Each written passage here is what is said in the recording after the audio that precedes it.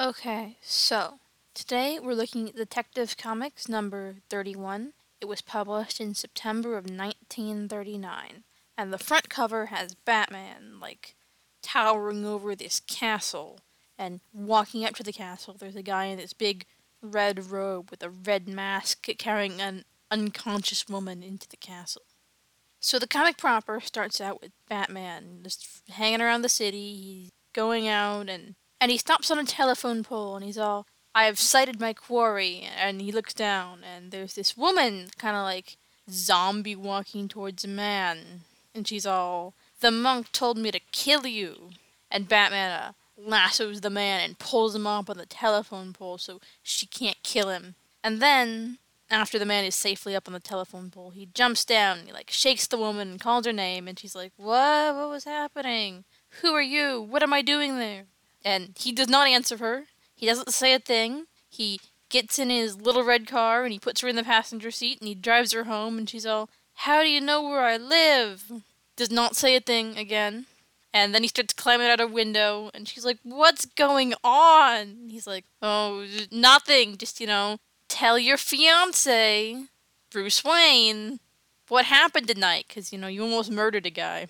So we cut to the next day, where this woman, Julie, is talking to her fiance, Bruce Wayne, and he's, sitting there smoking his pipe in his blue checkered jacket, and she's all, I was hypnotized into almost killing a guy last night.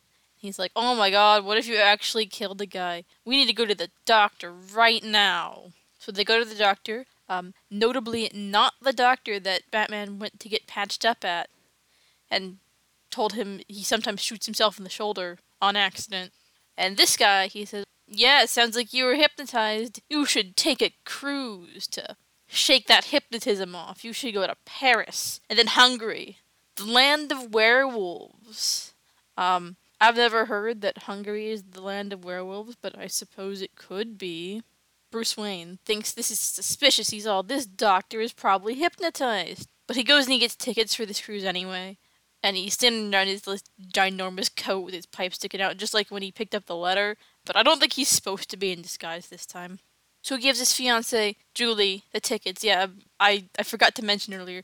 Early Batman has a fiancée.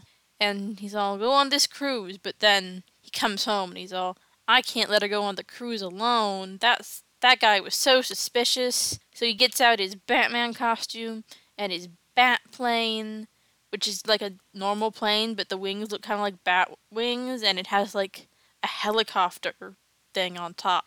The bat gyro, he calls it. And then he pulls out his prototype batarang that is modeled after the boomerang of the Australian bushman.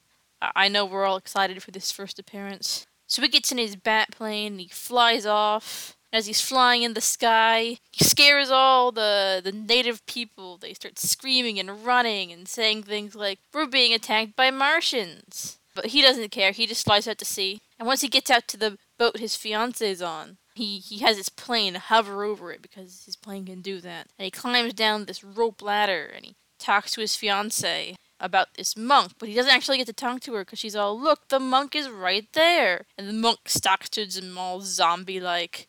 And Batman starts to be hypnotized and he can't move, but then he can move and he throws his batarang with great effort and the monk dodges, so he's broken his concentration and Batman is able to get into his plane and fly away, leaving his fiancée there with the monk. So he starts searching all over Paris for her, because that's where she was going first. But he can't find her. He looks all over the place. Eventually he does find her, but when he does, there's a big gorilla in front of her protecting her, and he jumps out the window to get away from the gorilla, but he falls right down into a net. And then the net starts closing over him and dropping him into a hole. When he takes his batarang, and the batarangs aren't sharp, so they can't cut the net, he throws it, and he switches the switch from on to off, so that he's not being lowered anymore. Then he breaks the chandelier, and glass bits fall down on him, and he catches the glass bits. And the monk is not thwarted by the switched off switch, and he just switches it back on. But now Batman has a piece of glass that he can use to cut the net, and then he climbs up the net, out of the hole, and it's fine. And then the monk runs away, and Batman chases him, but the monk knew Batman would chase him, so he locks Batman in this cage he has and lowers in a gorilla that The monk is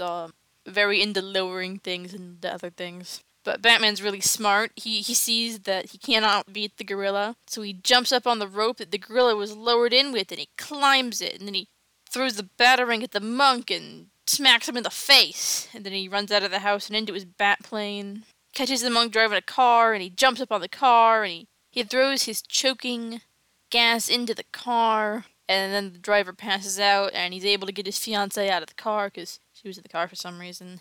But he gets her into the Batplane and they fly away, to be continued in part 2. The end.